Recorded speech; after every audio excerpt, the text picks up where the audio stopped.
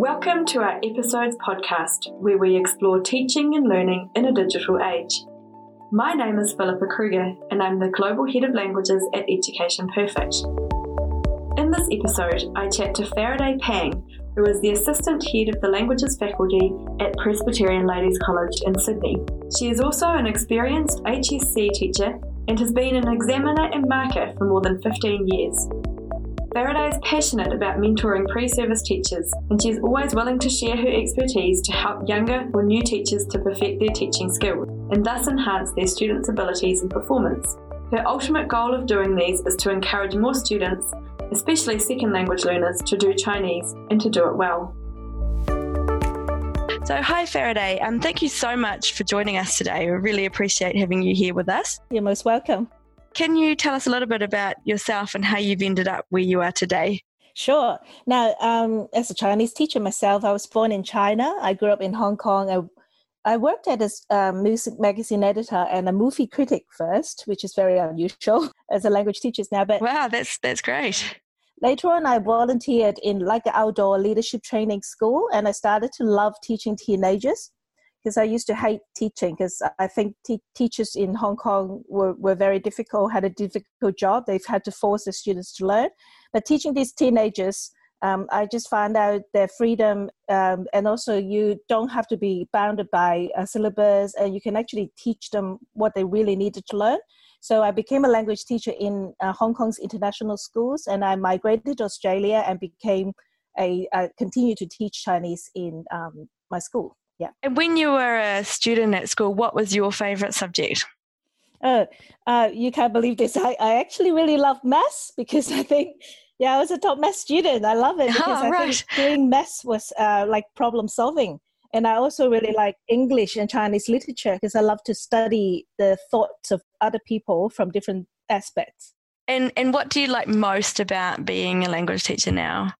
Okay, so it's rewarding to see the students loving not only your subject, but also the language.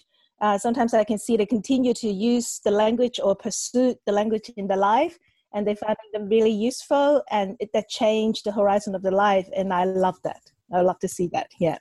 That's fantastic. And what do you find the hardest? Okay, so now I teach 3 HSC classes every year, which is unbelievable, most people say, because I have so many differentiated groups in our school, and I have them from 7 to 12, even almost in every class. So that's the hardest thing, because each group, they have different background, and they, among each group, they have different abilities as well.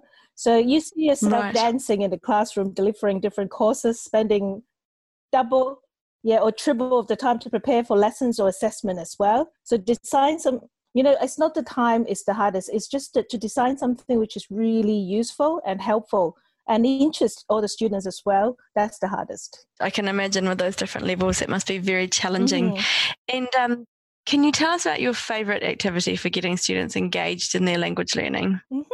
Now, I think Think Pair Share that a lot of people were using was really useful. And I love micro teaching, because the students can actually develop their own little teaching plan, and they could teach it, and they could make other students learn, and it's really fun. And also using some online resources like Quizlet, Education Perfect, and many other. There are some that we need to pay, some are free, but they're easy to set up, and they require no other resources. I just don't want to use a lot of resources like printing paper, because I just want to be environmental friendly. So you just need to prepare the contents ahead, which is suitable for the students, and they're perfect for my differentiated classrooms when I need to give them some quiet time as well, so they could just use it. Right.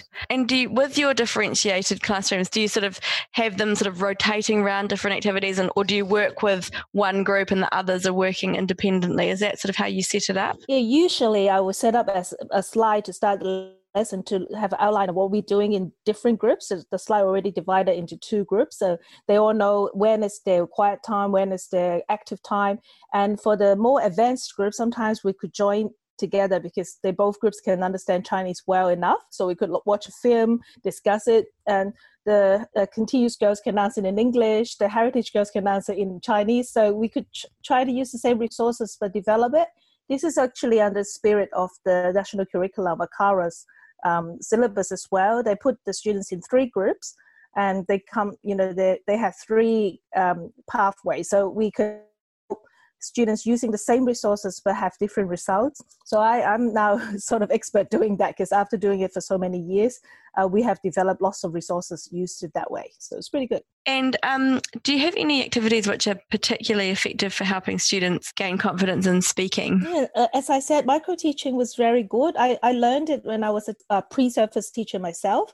I get the students to prepare for something, and then they will need to learn all the contents, the vocab, the grammar point, and it's really great for them to learn it in depth. And then when they're teaching others, the others will realize, oh, that's how we learn it. You don't have to always listen to the same voice as the teacher. The students have really fun way to deliver it. I just laugh my head off sometimes watching the way. Yeah. And they will give out stickers and give out homework, and it was really fun. So and oh, that's awesome. That's fantastic. Even the contents could be boring, but they could make the lesson fun. That's really cool. And what about activities for helping students develop their writing? Now, writing is the hard bit. Like most people find it difficult to develop that, because students these days, they just like typing. They don't think they need to learn writing, but in exam, there's at least 15% to even 25% that's just pure writing. So therefore, I think some online websites to help them to create their own character writing pages were really useful. So that helped them to learn the strokes. They could just put a word they need to learn, and they could just print it out and then practice whatever they needed. That's really good for the younger ones to learn vocab and characters. And for the older ones, depends on their background. If they are second language learners, I will ask them to create some projects or booklets that they need to learn how to type and how to write. And for the very advanced girls, they definitely are writing long articles, and they're learning structures, and they're learning lots of skills in their writing. They're almost writing literature stuff. So they're really... Right, yeah.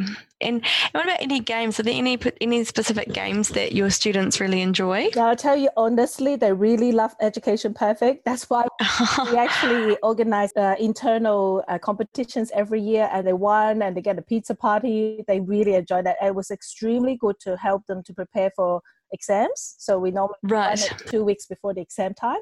And they also love Kahoot a lot. And Kahoot is pretty good. We could actually tailor-made it, and the students can make it too. But I normally need to check if it's appropriate. And then they normally have lots of fun doing that. Yeah. And what about in terms of, retaining students to study languages at higher levels? Does your school have any initiatives for encouraging students to keep going with their language learning? Absolutely. That's my goal, and the school's goal as well. We have 5 languages offered in our school. So starting from last year, we had an annual Humanities Award night.